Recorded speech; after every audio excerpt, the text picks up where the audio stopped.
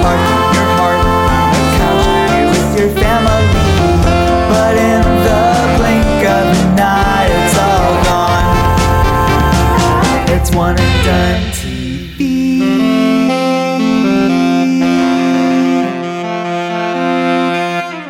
Hello and welcome to One and Done TV. I am your co-host, Ian Hamilton. And I am his former correspondent, John Polking. And this is the podcast where we review television shows that were canceled after or during their first and only season. Isn't that right, John? That is correct. We are stepping out from behind the desk and we are exploring this great land of ours and its great people, but also reviewing one-season TV shows, figuring out what they did, what they left behind, and ultimately what made them one and done. Today, we are talking about Klepper, the name of a person, not a character on a TV show, though he was at one point, but we'll get to that in a second. And before we get to any of that, let's talk a little bit about what we've been watching. Ian, what's going on? I think I'm continuing a conversation from a previous episode when I say that I watched Cocaine Bear. Oh, okay. I had a very stressful week and had an extra couple hours on my hands and some AMC gift cards to burn through. Mm-hmm. So I basically took our friend Robbie on a date. I was like, Robbie, we're blowing it all. Blowing. Okay. Because cocaine. Cocaine. Oh, gotcha. Yeah. Gotcha. And, he got the big popcorn with the big drink. Uh-huh. Well, actually, I got the drink from the big popcorn combo. Oh, okay. With the big drink. And I got a bunch of crunch. And between that and the tickets, my $50 worth of gift cards, it was not enough. Robbie had to throw down 73 cents for the whole thing. I don't know if I mentioned I had a bunch of crunch, but I got those too. You did. Okay. No. Well, it's an important part of the story. Well, I it love took it Bunch over of the Crunch. edge, too. Yeah, that is crucial to the story. Without the bunch of crunch, you would have been safe, and Robbie could have put away his slightly less than 3/4. The audience would be like, wait a minute, where is this movie going? Mm-hmm. I get who you are, but I don't know what you're about. And what I'm about is Bunch of Crunch. But were you about Cocaine Bear? I wasn't. It was a good middle of the movie, really bad beginning and ending of the movie, and also a lot of gratuitous murdering of people that most of which I didn't think really deserved it. So I wasn't sure why I was exactly supposed to be excited about it. It was a weird movie, man. It was only fun in the middle and everything else I could leave. There were a few moments in it where characters made choices and I truly did not understand where any of their motivation was coming from at all. No. There were multiple times where they could have shot the bear, they could have stabbed the bear, they could have done anything but get eaten by the bear, and yet that bear just kept on coming. I didn't get it, but I liked the kills. I thought the kills were more fun than you might have. And yeah, it was gratuitous. And I didn't need to see those people die in such gnarly ways, particularly Margot Martindale, even though she was probably the character that potentially most deserved it. But oh, yeah, definitely.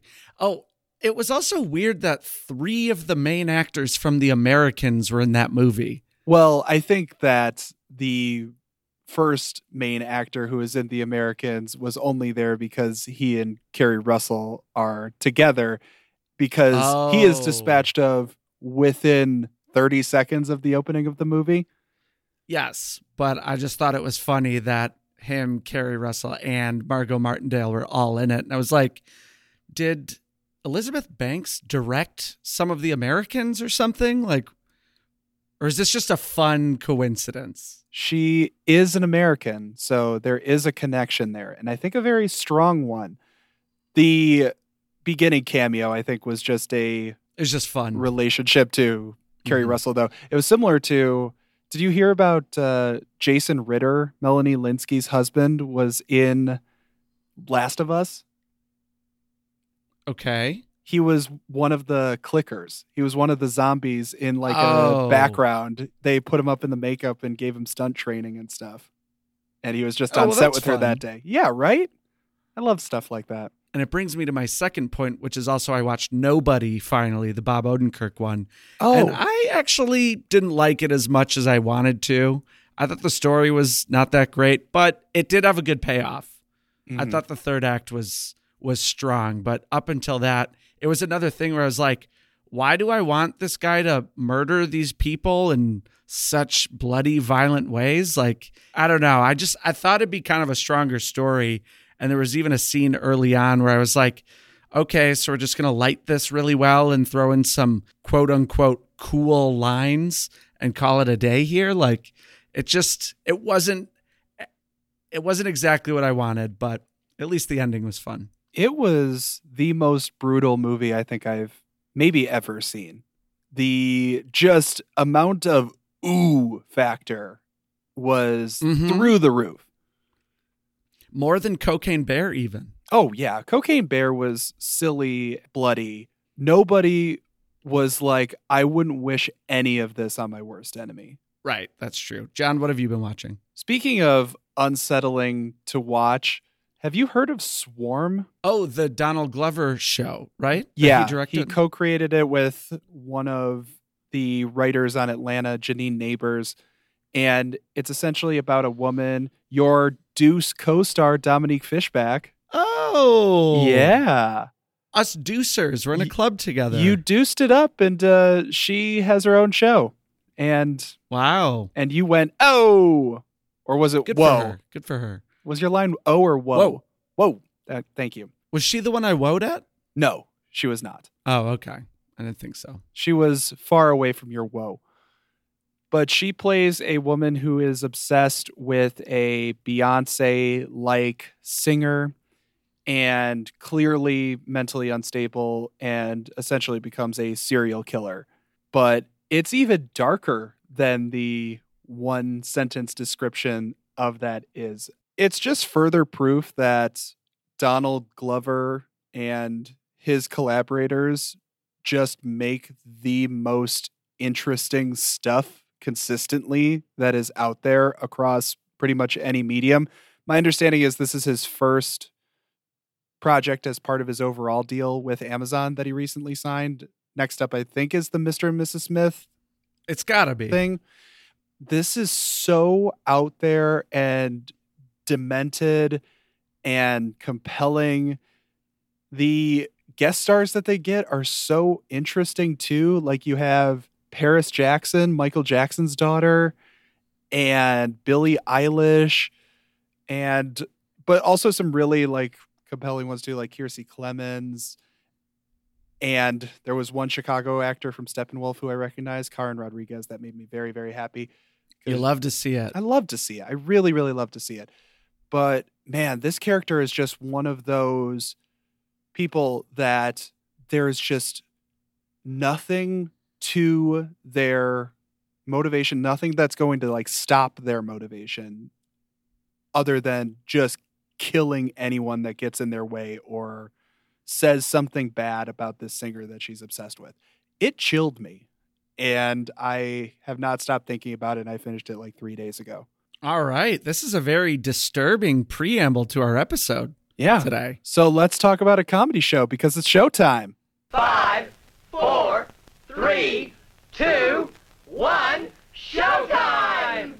In 2019, former Daily Show correspondent Jordan Klepper cleared a clause to clomp his claws and claim himself a king of a new classroom with Klepper. Still, Klepper's clappers were clammy to the new classification as Comedy Central claimed a clearance sale on Klepper after one 8-episode season.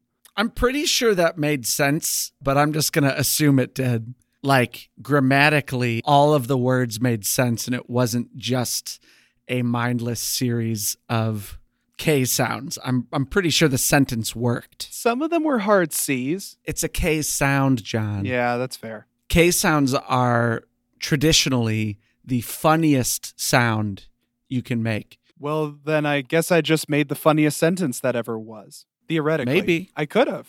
Just scientifically, not actually, though. Words like cupcake, like Weird Al's favorite food is kumquat, or the funniest food.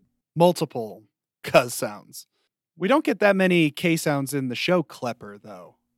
which was hosted by Jordan Klepper. He doesn't say his name Klepper many times in the show. So when we decided we were going to do this show, I was like, oh yeah, I went to a taping of that with my ex-girlfriend. But then as I was watching it, I was like, wait a minute. I went to The Opposition with Jordan Klepper. Yes. Which was his show where it was like The Daily Show, basically. It seemed like he was trying to be the heir apparent to Stephen Colbert in many ways. And this show is he's actually out and about talking to people. And what was funny about it wasn't until episode 5 or 6 that he said, this show is about activists. And then I thought back on it and I was like, oh yeah, it is. It is. But that wasn't really stated going into it. No, it seemed like it was a show that they were kind of figuring out what the tone of the overall show was going to be as they were filming it. But just to rewind a little bit, for those that aren't as familiar with Jordan Klepper, he started off in Chicago around the time that you were doing stuff, I think. I think he moved to New York in the early 2010s. I think that makes sense because I was like summer of 2011 and then really jumped in summer of 2012. Okay. Because, yeah, I think he was at UCB in New York at that point. But he started on The Daily Show in 2014, and he really made a name for himself in like 2015, 2016, because he was going out to Trump rallies right as they were starting and interviewing people that were getting into that sort of Trumpy cult and asking them questions and sort of making them doubt the things that they were believing or just buying into blindly. And he really had his finger on the pulse of the whole Trump movement very early, so much so that the segment that he had on The Daily Show was called Jordan Fingers the Pulse. And that sort of evolved into him getting his own special in 2017. I think it was called Jordan Klepper Solves Guns. Yes. About gun control and gun activism and stuff, which seemed like kind of, in hindsight, a test case for this show.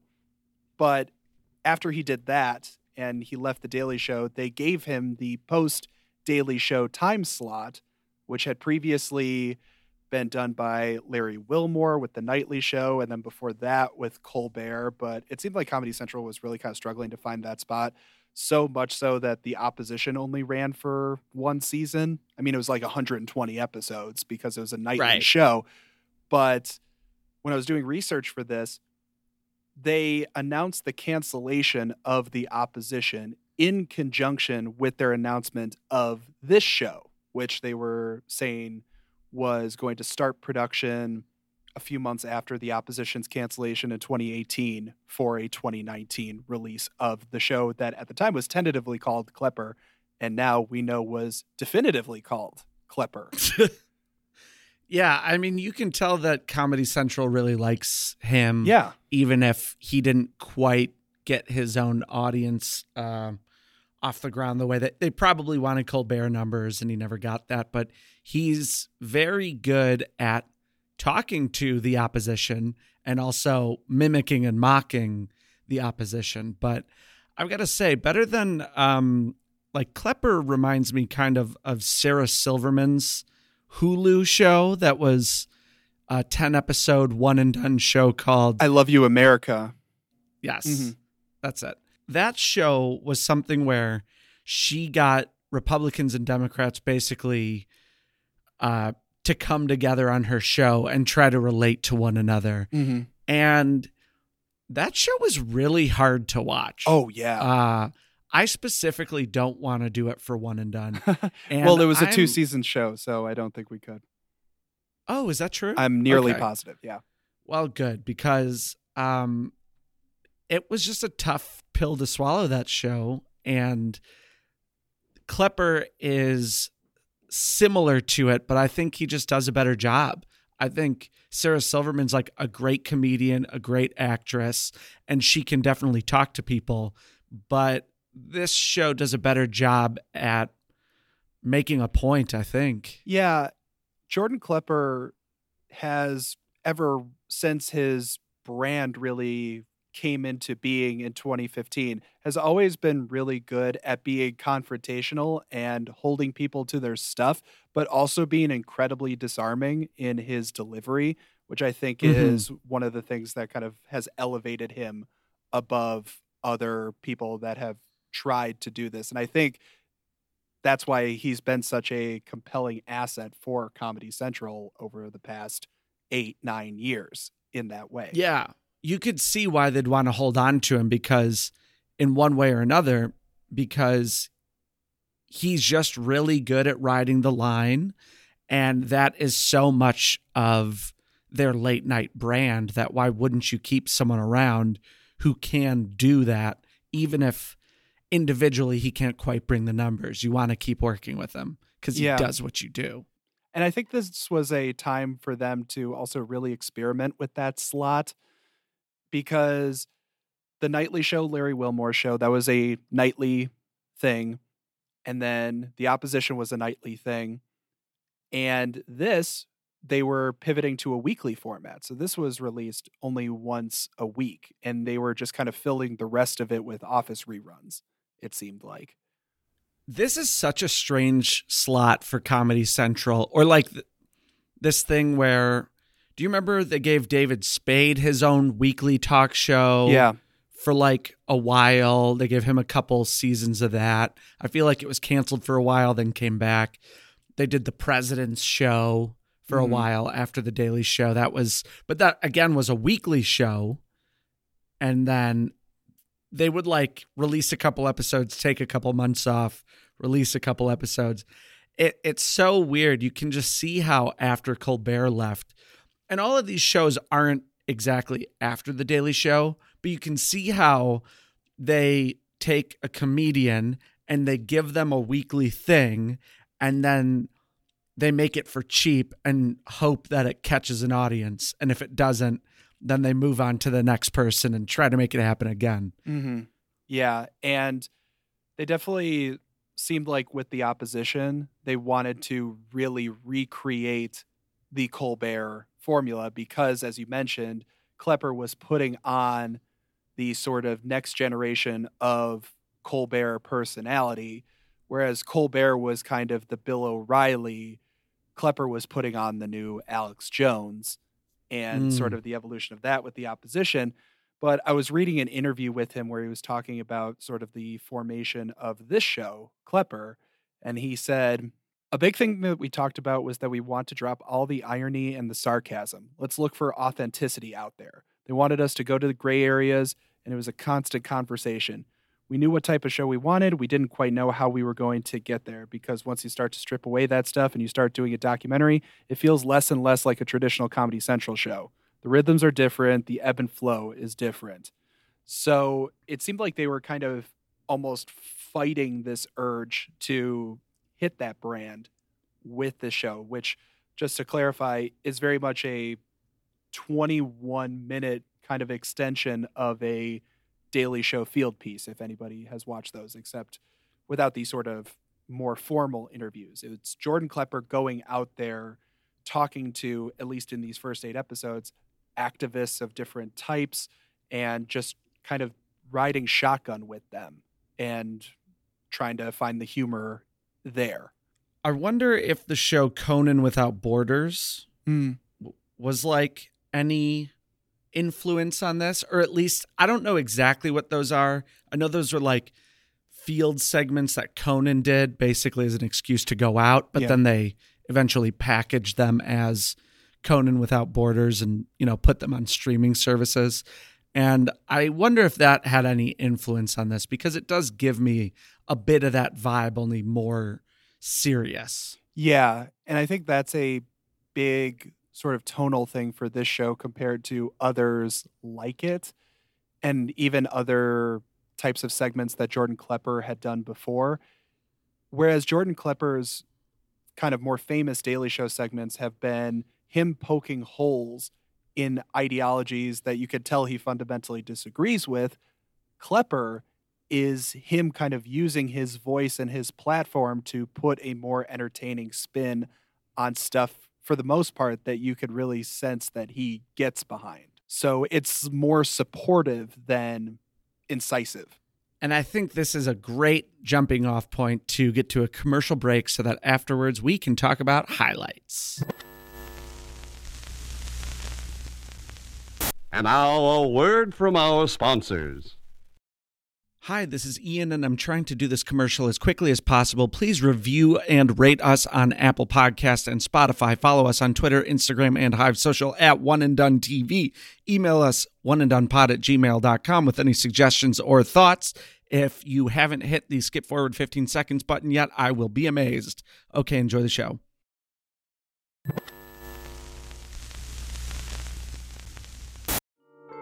Highlights.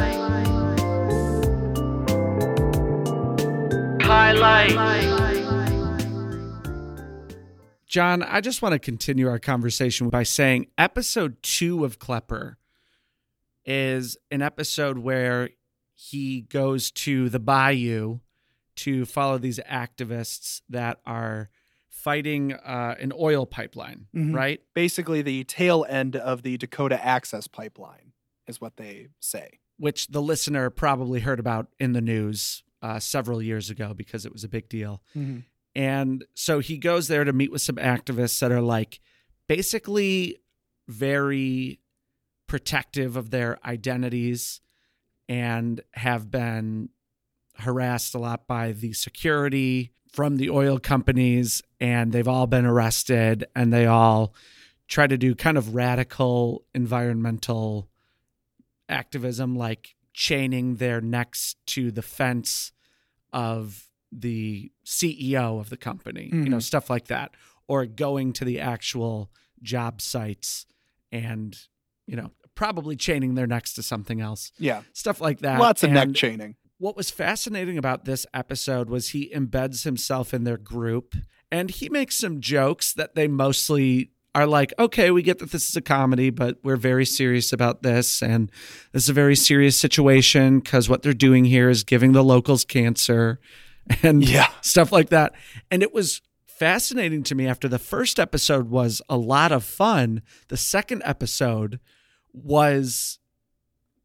there was very little comedy in it, and yet it was very compelling. Yeah, because you get the immediate sense of danger too that these people put themselves in constantly. One of the things that he was talking about as he was promoting the show was you can only do so much going behind a desk, and it's nice to be able to put on an activist hat for a little bit, but what he really wanted to do was showcase that these people are out here all the time, and this is all they are doing is fighting for these causes. And those people in the bayou that are going out at 4 a.m. on a rinky-dink speedboat thing that he's on, and it capsizes while they are going out to their protest that he is attempting to film, and they get stranded out there. Whether they meant to or not, the police boat made circles and big waves around the boat and near the boat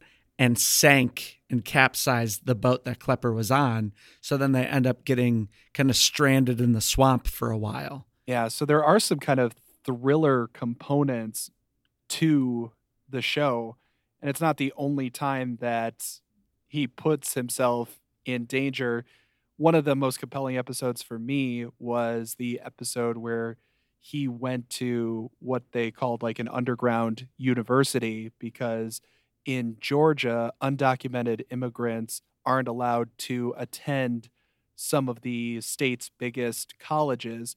And so therefore there are professors that volunteer at this school where they are essentially teaching college level courses to undocumented immigrants. And the dreamers and people that are trying to fight for their right to have this kind of education can't necessarily go in front of a board of regents and protest because they are basically so afraid to even drive and potentially get pulled over and arrested and deported in that way that he, along with a few other local allies, do this thing where they go to a board of regents meeting and they refuse to leave, and they're doing it in support of these students or these people who want to be students. And he actually gets arrested in Georgia. And the mugshot was actually the poster for the show, too. Right. What was crazy about that was I've seen that poster of the mugshot many times, just like as me and you do, just going through IMDb, searching, movies and TV shows and nonsense as we spend our hours day after day, week after week. Are you going through something right now, Ian, as you were saying that sentence? Sorry, I'll get back on track. You just seemed like you were going through an existential crisis as you were working through those words. John, we have watched so much TV in the last year. But I've seen that poster many times and just assumed it was a poster. Yeah. But no, he actually got arrested, and it was one of like 3 episodes in a row where you're like, oh, he might get arrested here. Like this, something might actually happen. Mm-hmm. Going back to the swamp episode, when they were stranded there, they're like, you're seeing what the fragility of life in the swamp has. You never know what's going to happen, and it happens pretty suddenly. You're just at the mercy of the swamp herself and seeing what she wants. Say turtle soup. Turtle soup. Thank you. That is a Swamp Thing episode callback if anyone wants to go listen to our Swamp Thing episode. But actually, the activists in the swamp were quite nice and didn't talk like that at all. No, not even a little bit. Let's talk about the first episode really quick. Mm-hmm. The PTSD wrestling therapy, I guess you could call it. This one is the thing that I think is most closely aligned to a traditional Daily Show piece because it involves him interviewing these war veterans who have turned to wrestling as a way to deal with their PTSD. Essentially, they get into the more serious side of things too, like that they can't go to the VA because the VA just pumps them full of pills and puts red tape around them. And so they just find this outlet. But there's also plenty of moments of levity, including, talking to these very serious vets who are going through a lot of mental health issues that are very immediate. And these guys are in full like lucha libre makeup almost. Yeah, he says that one of them is a juggalo who loves Sephora. That's how he describes his makeup. And it was fascinating to have them tell us why it helps them with their PTSD or anything that they're struggling with, like the creating the story for their characters, for their WWE style, wrestling characters. Mm-hmm. Just kind of helps them escape their everyday lives and problems. And then also one of them was talking about the adrenaline of wrestling is just such a great rush for him. Like he just craves adrenaline and that, really helps him escape. And that's a big part of it, which was really interesting to me. Yeah. And it's not the only episode where he deals with veterans affairs too. I think one of the first lines of that first episode and of the show that kind of sets the tone is America has a hard time saying thank you to veterans. It's this idea of thank you for your service, but what does that actually mean? He deals with it in this wrestling PTSD episode, and then he deals with it a couple episodes later where he talks about veterans who have been deported and people who have essentially committed some crime usually, but instead of going through a trial and having served their time, go back out into the society that they have helped to protect, they get shipped away to countries that they have not been to for generations, sometimes ever. Well, I think it's decades because I think they were immigrants that joined the army. And a lot of the ones you talked to were like Vietnam vets who then, got booked on some crime that they were like, yeah, that's not really what happened, but there isn't a fair trial process really. So they just said I assaulted someone and then shipped me to Mexico where I haven't been for 40 years. After being in a U.S. prison for over a year before that, too, without a trial.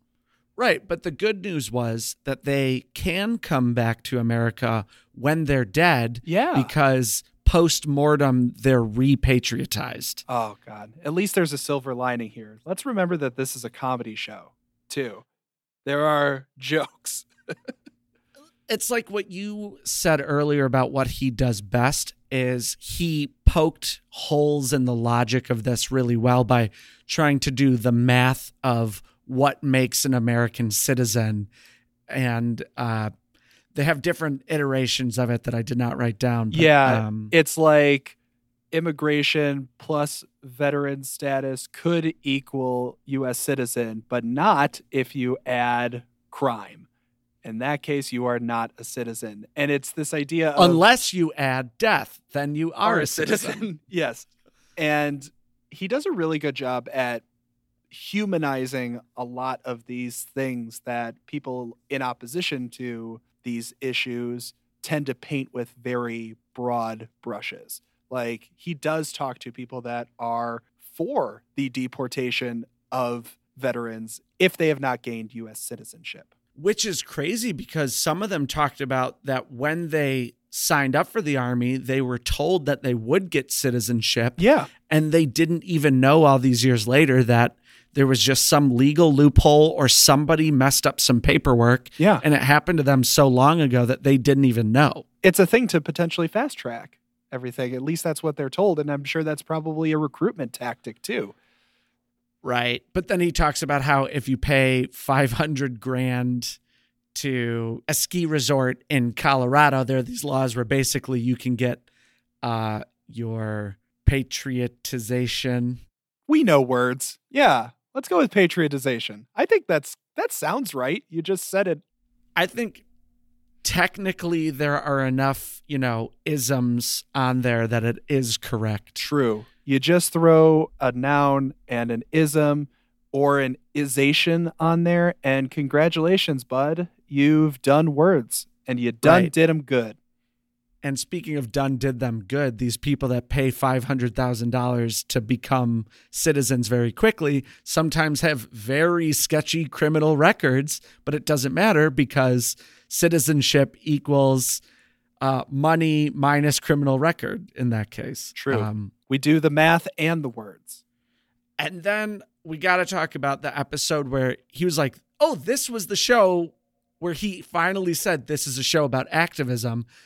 And it's episode 6. And he's like, who are some of the most successful activists, gun control activists who, want basically less regulations on gun control, right? Yeah. So it gives him an opportunity to do some of what he does best, which is to talk to people he really disagrees with. And one of the crazy things is this show was filmed in 2019, where these gun activists are trying to get this law passed where you can walk around Texas with a gun and you don't need to have a license for it. And since then, that law has been passed. Yeah. I was going to ask about that because the episode takes place, I think, in Houston and Dallas, too. So yes. Kind of right in your backyard. I mean, how did you feel watching that episode? I mean, I know that Austin is not the rest of Texas. I'm just curious. You are closer to that than I am. So I'm just curious how you felt watching that episode. It just felt prescient to me. Is that the word? Like he was on the pulse of things that eventually happened or were eventually important multiple times. Like in one episode, he interviews Brian Kelly, who I believe is now a senator for Arizona. Highlight. Okay, so we just looked it up. I was wrong. It's his brother, Mark Kelly, that's the senator. But they're both astronauts, okay? And they're twin brothers. So give me a break. I thought you were going to say a different word that started with ass, but, astronauts works too. Oh, I see. Mm-hmm. Yeah, so he's had his finger on the pulse with a couple things that while I was watching it, they ended up being more important later. And it was very telling, I think, of the series. Absolutely. That episode was where I was like, oh, dude, you are in your wheelhouse. You are asking the questions that you've been asking for years at that point, and it really felt like the sort of peak of Klepper's brand per se, and how it can be sort of stretched out into a longer format. Not to say that I don't think that the rest of the show didn't work. I'm just saying that there's something about the way that he can let people let their guard down that he so clearly disagrees with is really fascinating to watch, both just from a comedy fan's perspective and from like just human psychology. Yeah, like you said, this show really drops the sarcasm of what you would expect from a Daily Show correspondent or someone who's trying to maybe get a rise out of someone and just, create some clickbait or something like that. He doesn't do that, which may be why the show was canceled. I don't know. You'll tell me later.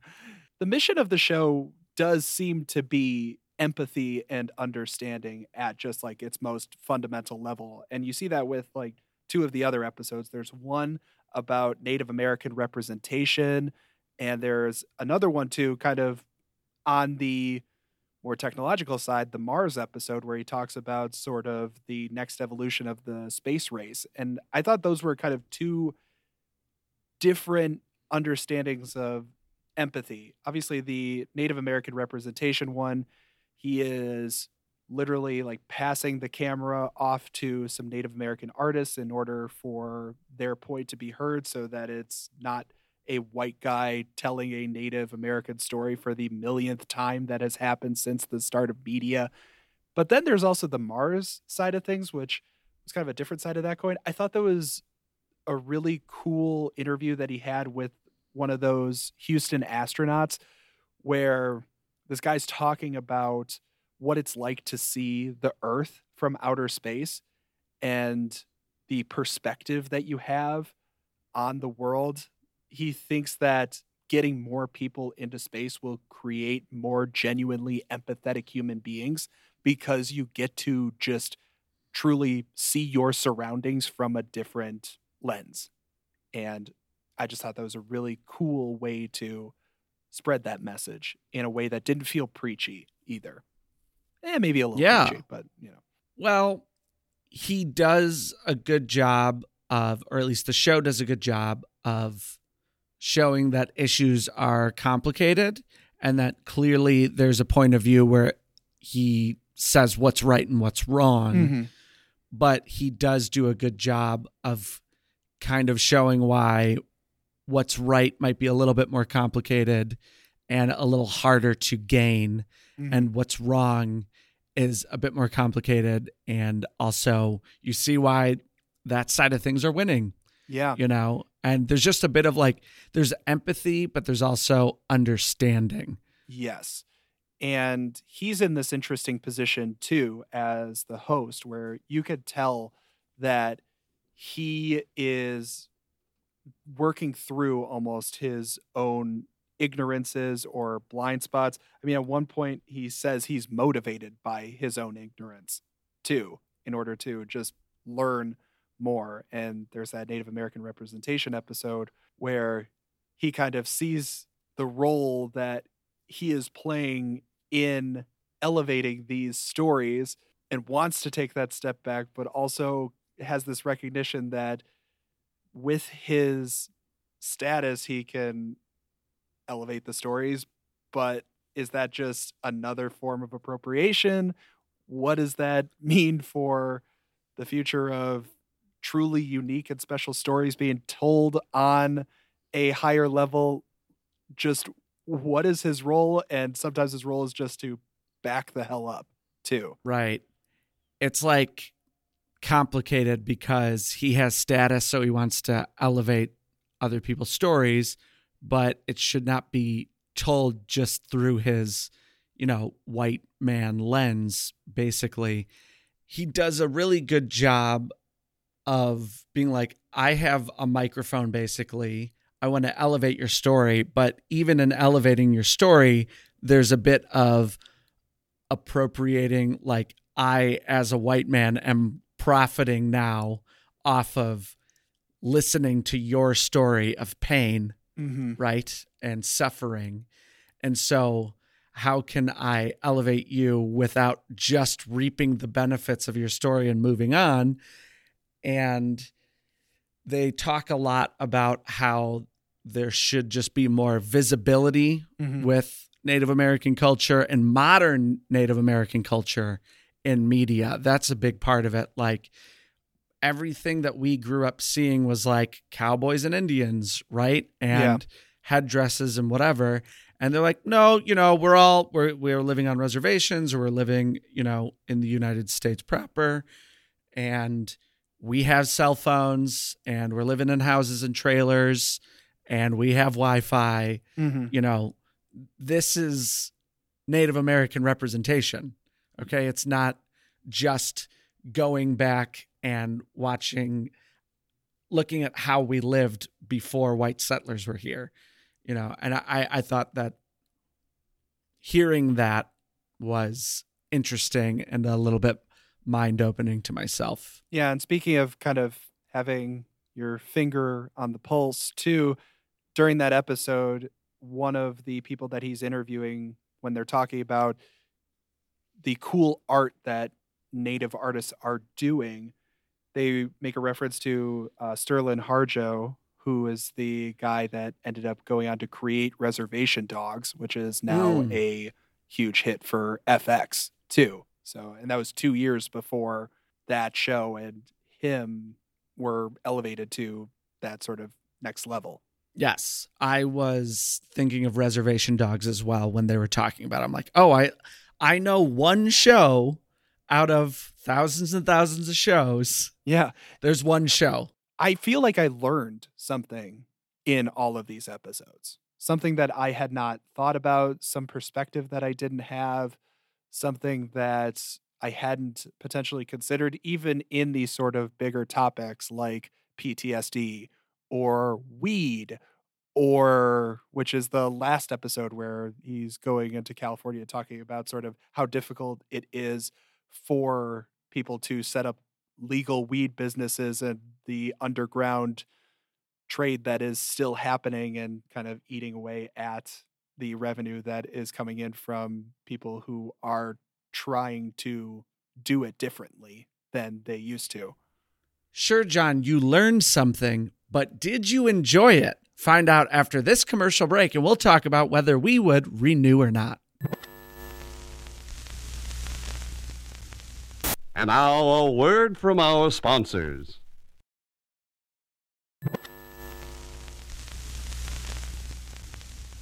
Well, John, you loved his antics on The Daily Show. You loved his documentary about guns. I actually don't know if you loved either of those things, but more importantly, did you love Klepper? Would you renew? I would renew, though I think that this show isn't that funny. It is on Comedy Central. There were some laughs to be had. I did enjoy myself. There were long stretches of this where I was like, oh, I'm not laughing. But I was really compelled by it consistently. And it was really cool to see him bring such sincerity to this project. I am a huge fan of people sort of peeling back those layers and breaking things down and bringing themselves to projects. And you could just tell with everything that he was doing that he was passionate about what he was talking about. And especially as I was reading interviews kind of before the show started airing, you could just see that he was really excited to tell these stories and get back out in the field and put his own stamp on this. I am sure the opposition was a fun show to do for 120 whatever episodes, but that putting on that persona has got to be exhausting. And you could just sort of see him shining through in these kinds of pieces, talking to people and really elevating people that he actually wanted to hear from, as opposed to people who were just regurgitating nonsense like he had done before, and I guess has really done since. So it felt like this kind of weird peek behind the curtain into a true passion project for somebody who is given those resources by an entity that does support him. And I think that really carried me through some of the potentially slower parts of the show, was just his enthusiasm, what he was able to bring to that conversation. Yeah, it's a very different kind of show where he highlights what he wants to highlight as opposed to taking it to the people he disagrees with and making them look like idiots, or, you know, being a Colbert type character and inflating that like type of thing, you know, Yeah. a little more positive this way. A little more positive, exactly. And I think that there is a lot, especially like when you think about 2019, there's a lot to be cynical about. A lot. And I felt that it was trying something different, and I appreciated it, and I learned. And those are the kinds of documentaries that I like in general, are the ones that bring about stories that I wouldn't have necessarily considered. So for that, I appreciated it and I enjoyed it. How about you, Chuckles? Would you renew? I would renew, John. I would emphatically renew. And here's why.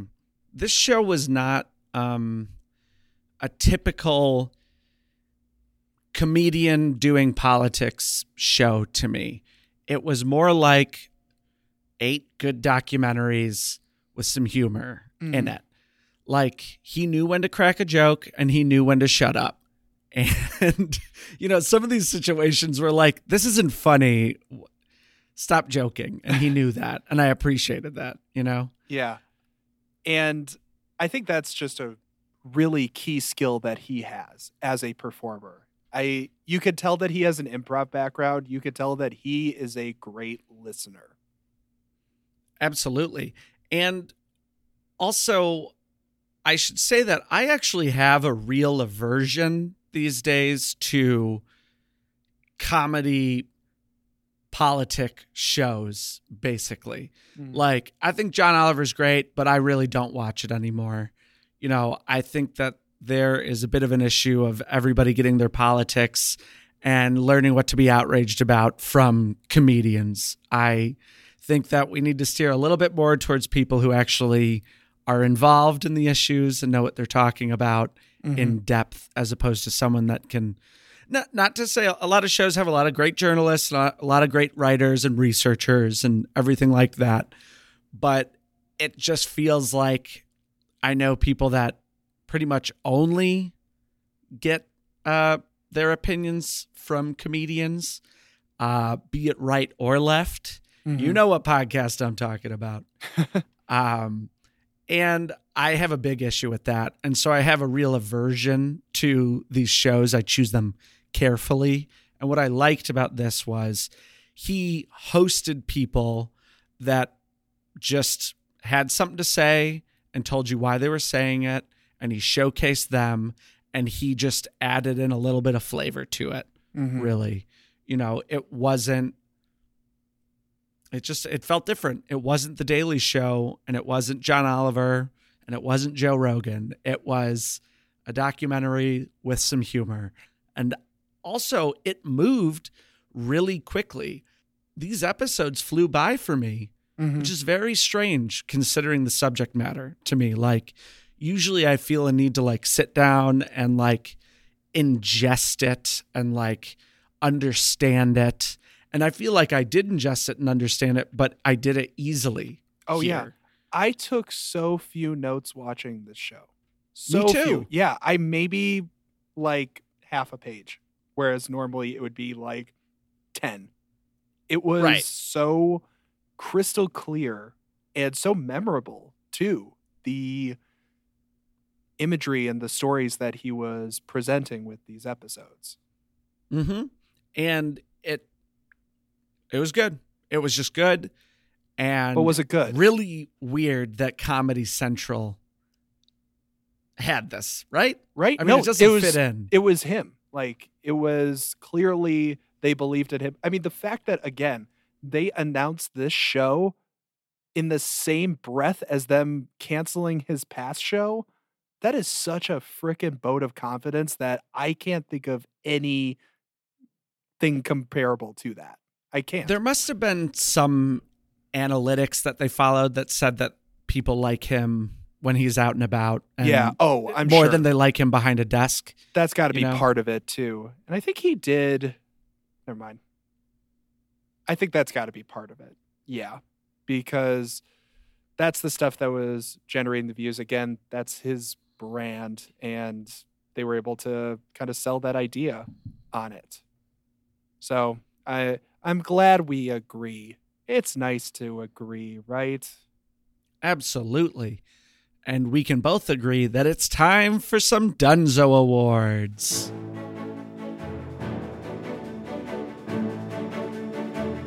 That's right. It's time for the Dunzo Awards. These are the superlatives that we give out to every show that we watch. It could be in the news. It could be the voice inside your head that is telling you to kill, kill, kill. Whatever it is, we have decided to give these shows their just desserts.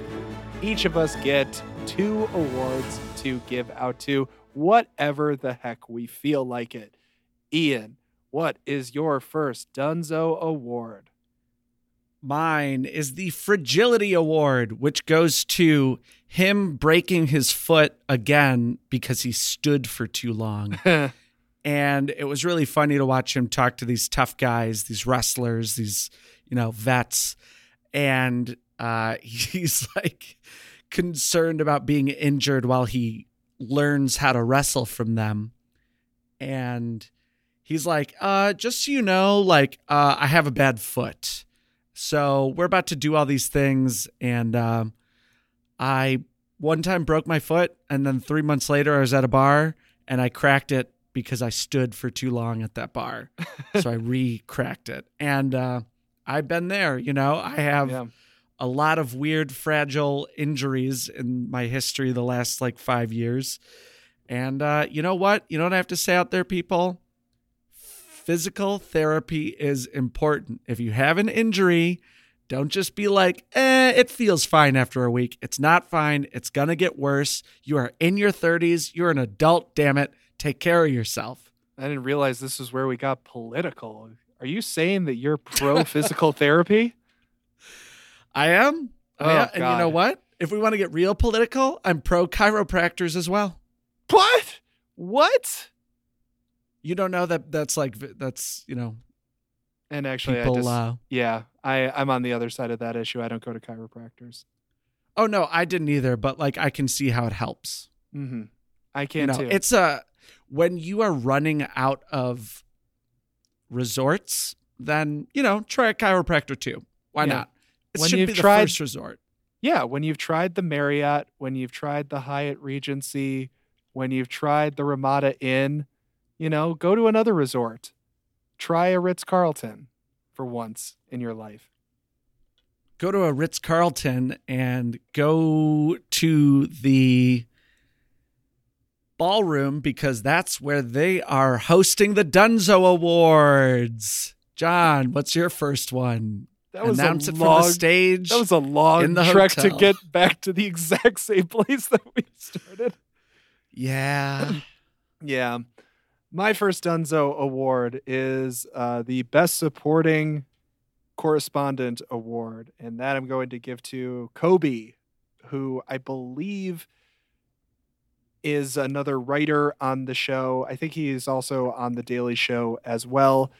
The Guns episode has Jordan sort of following the open carry Texas people who are walking around at parades, handing out pamphlets saying, look at me, I can carry an AR-15 with no license. Please give me the rights that I want. Please, oh, please.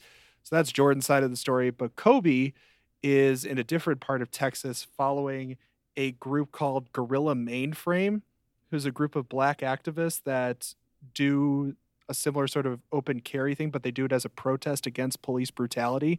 Basically, They are black men and women who are carrying big automatic weapons, and essentially as a statement to say, the statement is that if a militia of white men, strapped with body armor and machine guns should be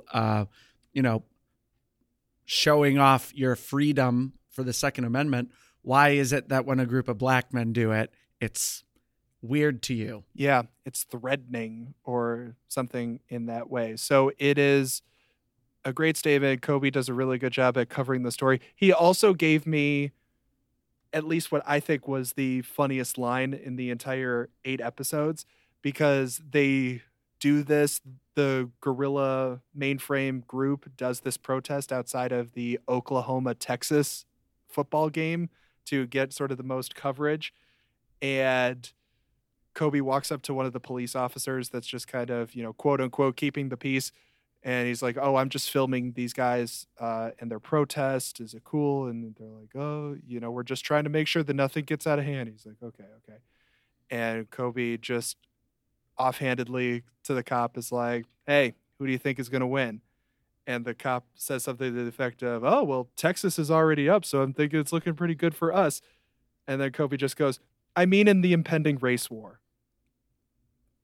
which was such a great line, and it was delivered with such confidence and smugness, and I just full on belly laughed like I hadn't in any other part of the show. I actually don't think it was delivered with smugness. I think there was Not a smugness. fake, You're right. like a fake, genuine question kind of in there, of like, "Oh, no, I mean in the impending race war," not like, "I mean in the impending race war." True. Honestly, that moment was a lightning rod for sure, but I actually was not crazy about it. I was like, it didn't feel like it really fit in with the rest of the show, but it does stick out. Yeah. I full on guffawed.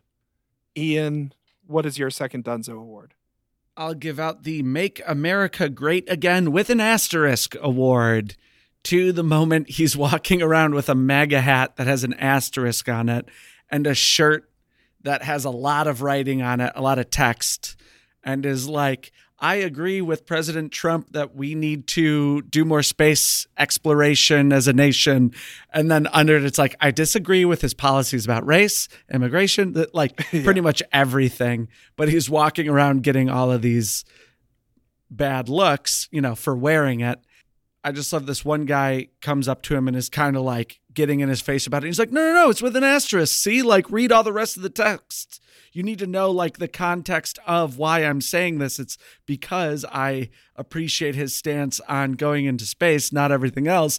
And then this woman walks by and she's like, "Oh, you know what you're doing." And just like puts her hand up and keeps on walking. Like she does not have time for whatever that is. And I just really liked that moment. That segment was funny to me. Yeah, I felt like that moment was one of the more produced parts of it. And it's funny that you didn't like the moment that I just brought up, because I didn't like the moment that you just brought up there, mister. I think it's a little bit funnier conceptually than it is how it actually happened. Yeah. Really, I was getting to the point that the woman was not having any of it and just kept walking. That was the part I really liked about it. I agree with that. I thought that was the best part of that part of things.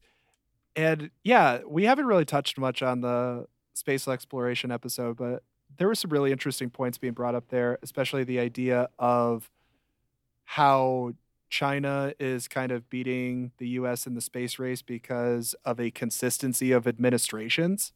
And he did kind of a fun sketch idea too to sort of illustrate that, where he's talking about how different administrations would want different objectives from a space program. And so he illustrates that by like being at a bar. He's like, "I want a Mai Tai." And then the bartender makes him a Mai Tai. "Actually, I want a vodka soda. Actually, I want a beer. Actually, I want this." And when you have all of these different changing orders, you don't really get anything that you want at all. And so that I thought was a compelling way to say that point. Right. The fact that if you have plans as NASA, a 15 to 20 year plan, but the person that is giving out the money changes every 2, 4, 6, and 8 years, then it's really hard to stick to any 20-year plans because everything is constantly changing on you. And I'm sure when it comes to space, 2 years is not a lot of time to get anything done. No. Technology moves quickly and needs to move with a lot of collaboration and empathy. And audiences move slowly, right, John? So we'll take a quick commercial break and talk After about I why give my Klepper second gets dunzo? canceled. After I give my second dunzo, you prick. You fucking prick. Is that maybe the 20th time that you've done this to me? Is it? Leave this in. Leave this in. The people need to know what you do. The people need to finally understand that your decides to gaslight me into thinking that I've already said my second dunzo. But no. The problem is, John, my second dunzos are always so good that they prompt conversation out of us. And then I think that we're running out of time. So I try to move on. And then, oh, right, you've got your second dunzo, the lesser of the 4 to get to. So why don't you just go ahead, John? You better shoot your shot and you better shoot it right. My second dunzo is the Lick My Ian Award. And I give that to you.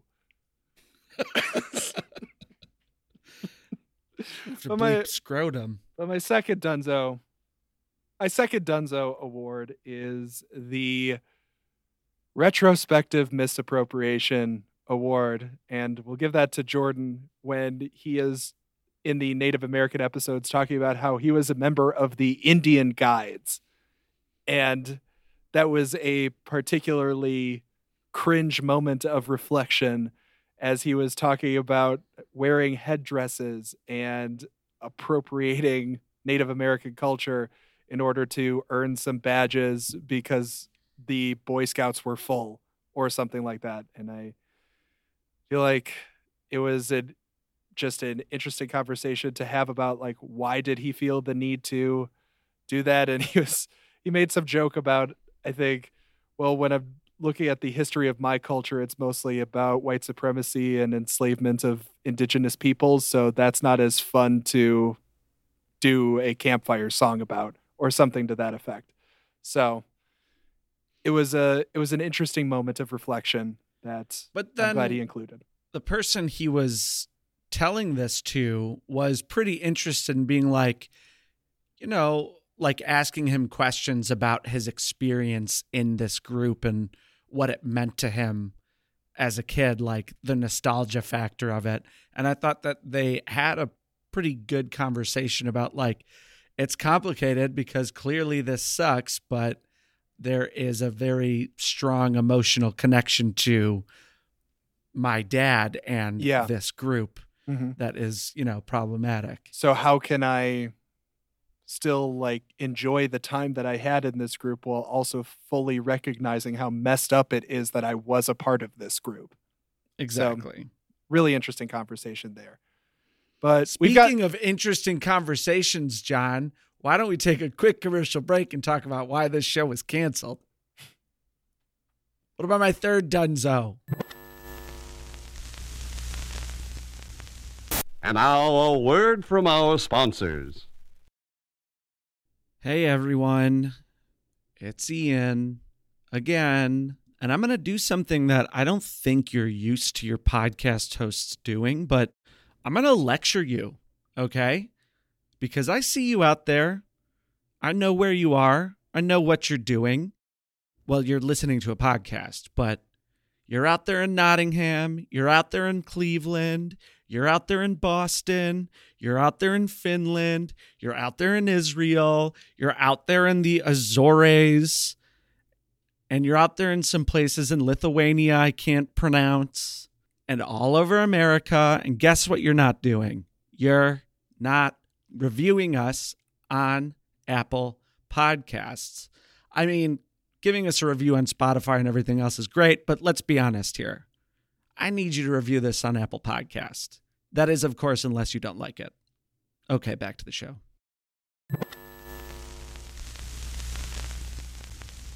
The first episode of Klepper aired on May 9th of 2019.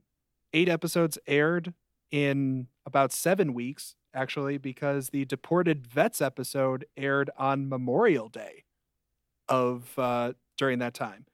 But the last episode aired on June 20th of 2019. Ian, we have always been able to find some reason why these shows were canceled. Could be low ratings, it could be cast infighting or contracts being off or any of those things. I Googled so hard and I couldn't find anything.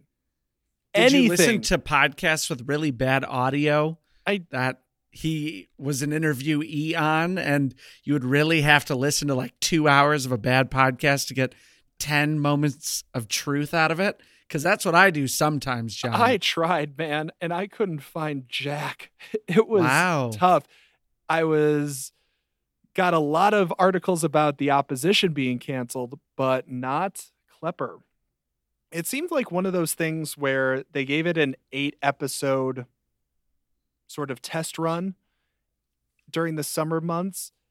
And by the end of 2019, he just kind of quietly rejoined The Daily Show.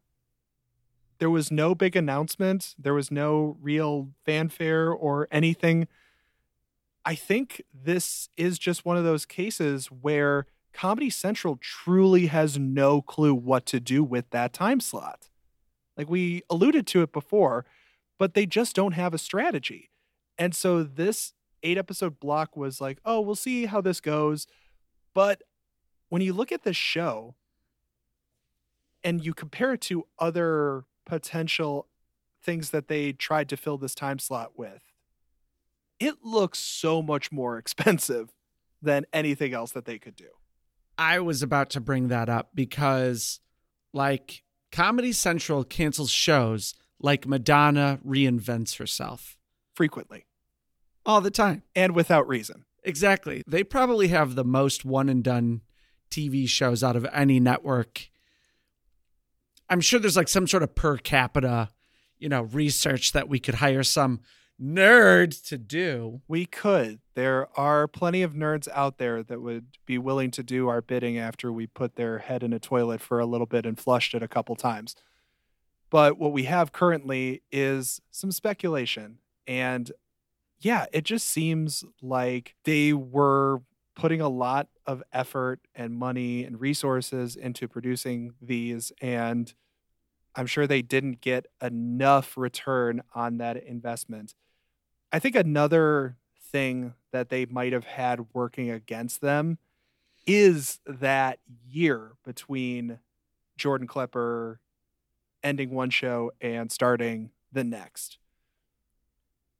When you have somebody who you believe in, but whose identity rests a lot on sort of frequent pop-ups in other things, it's tough to really sort of maintain that momentum once you lose it after that year. I mean, when you have somebody who's on TV literally every day and then they aren't, and then they're off going across a bunch of different states filming things that people aren't constantly thinking about, the only thing that you could really do to kind of stay in the media cycle is to get arrested, which he did, and they still canceled it.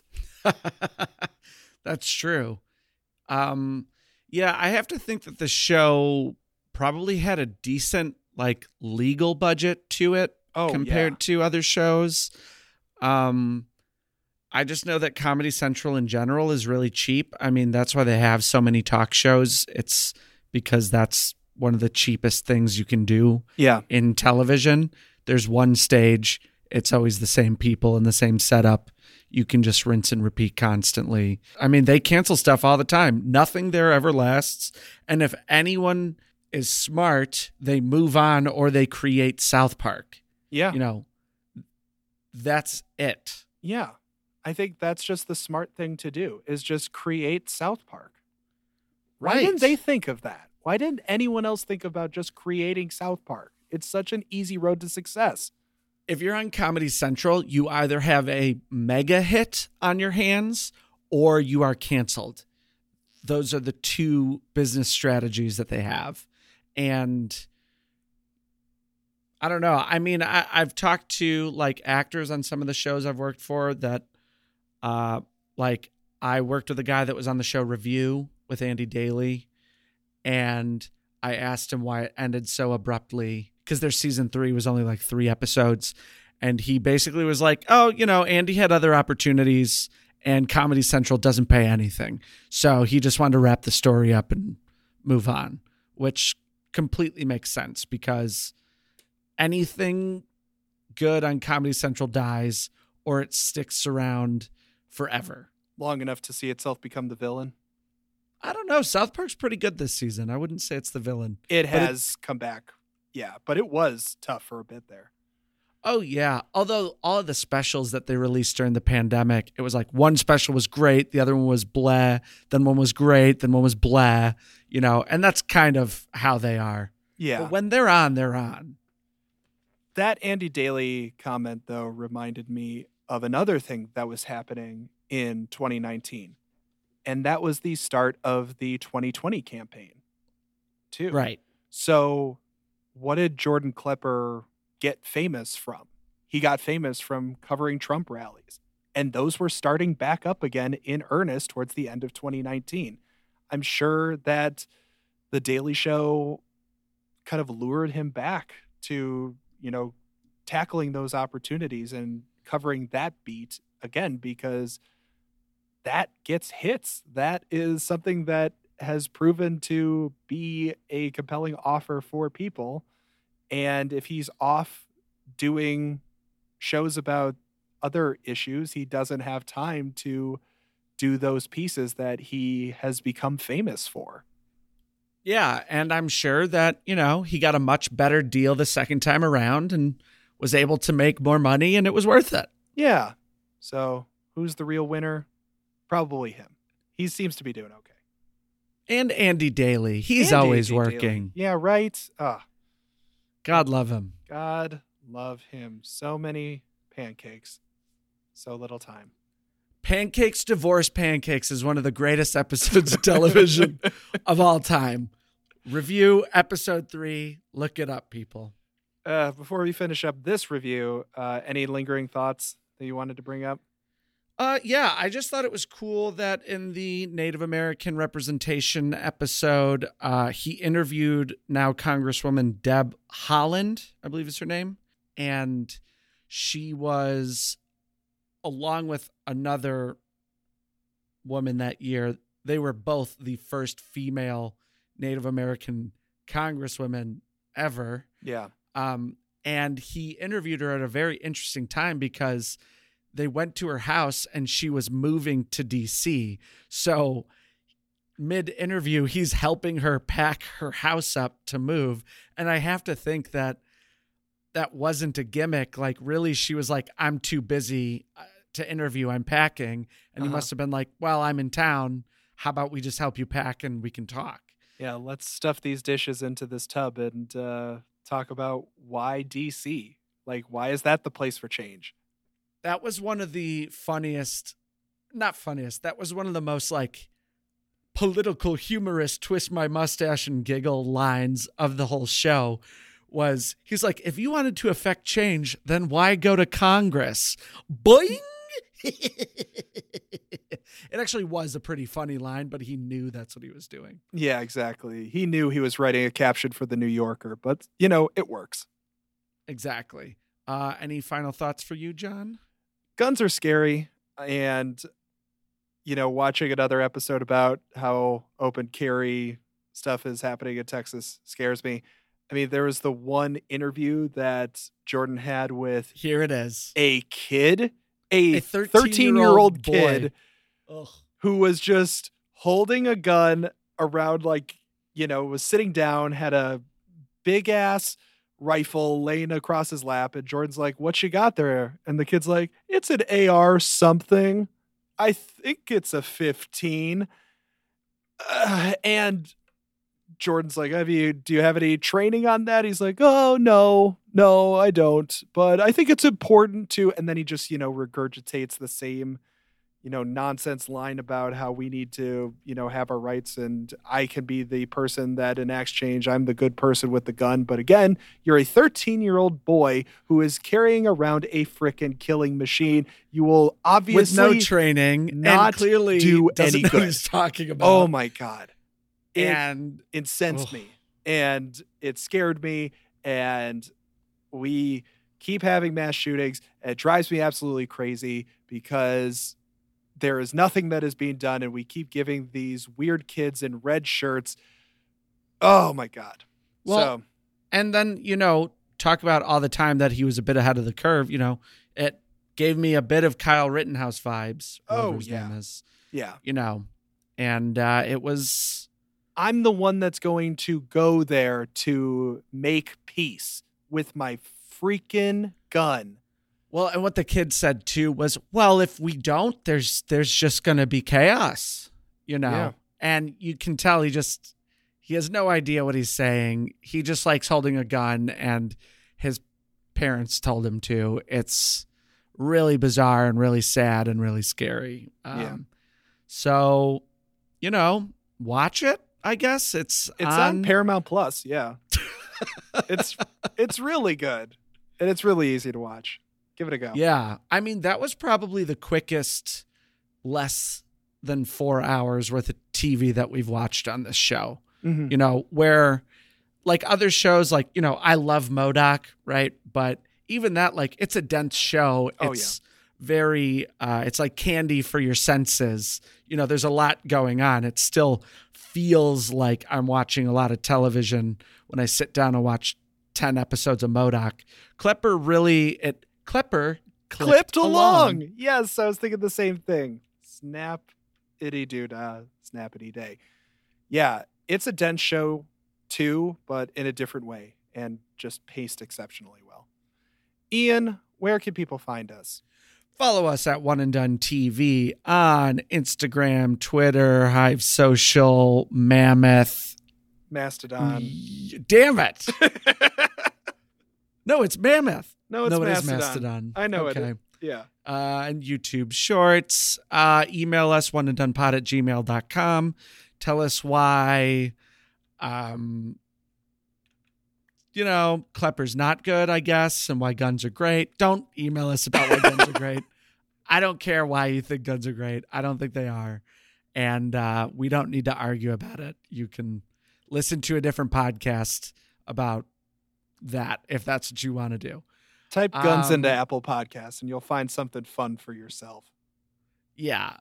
And email us about, it was Michelle Wolf also One and Done? Oh, yeah. We got to talk about that one. Yeah. And then, but Hassan Minaj, he lasted longer. Yeah. Right? Patriot Act was multiple. Right. But they might have done something weird with Netflix where it's like part 1, part 2. And you're like, why isn't it called a season? And why is each part 7 episodes? Like, this doesn't make any sense. I've already looked into it. It's multiple seasons. Is it season 1, season 2? Yeah, I think so. Okay. But you know what I'm talking about? Like, I do. Like with Dave Chappelle's specials or something. Yeah. You're like, what is this grouping that you've made up? So follow us, email us. Please review us. Review us. It helps. It helps. It helps. It helps. And we will be back next week talking about another ill-fated show from a high-profile name at the time, The Dana Carvey Show. Woo! Sketching it up. Yeah, early Stephen Colbert and Steve Carell. Yeah. In the meantime, oh yeah, there's that other Daily Show connection. Look at that.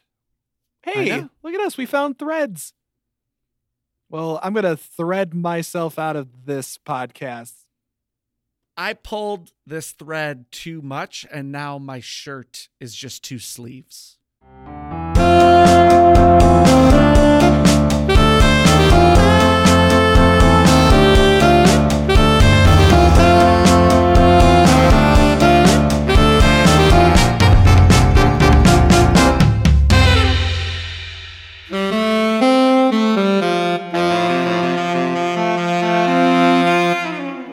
Brought to you by Lack of Hustle Media.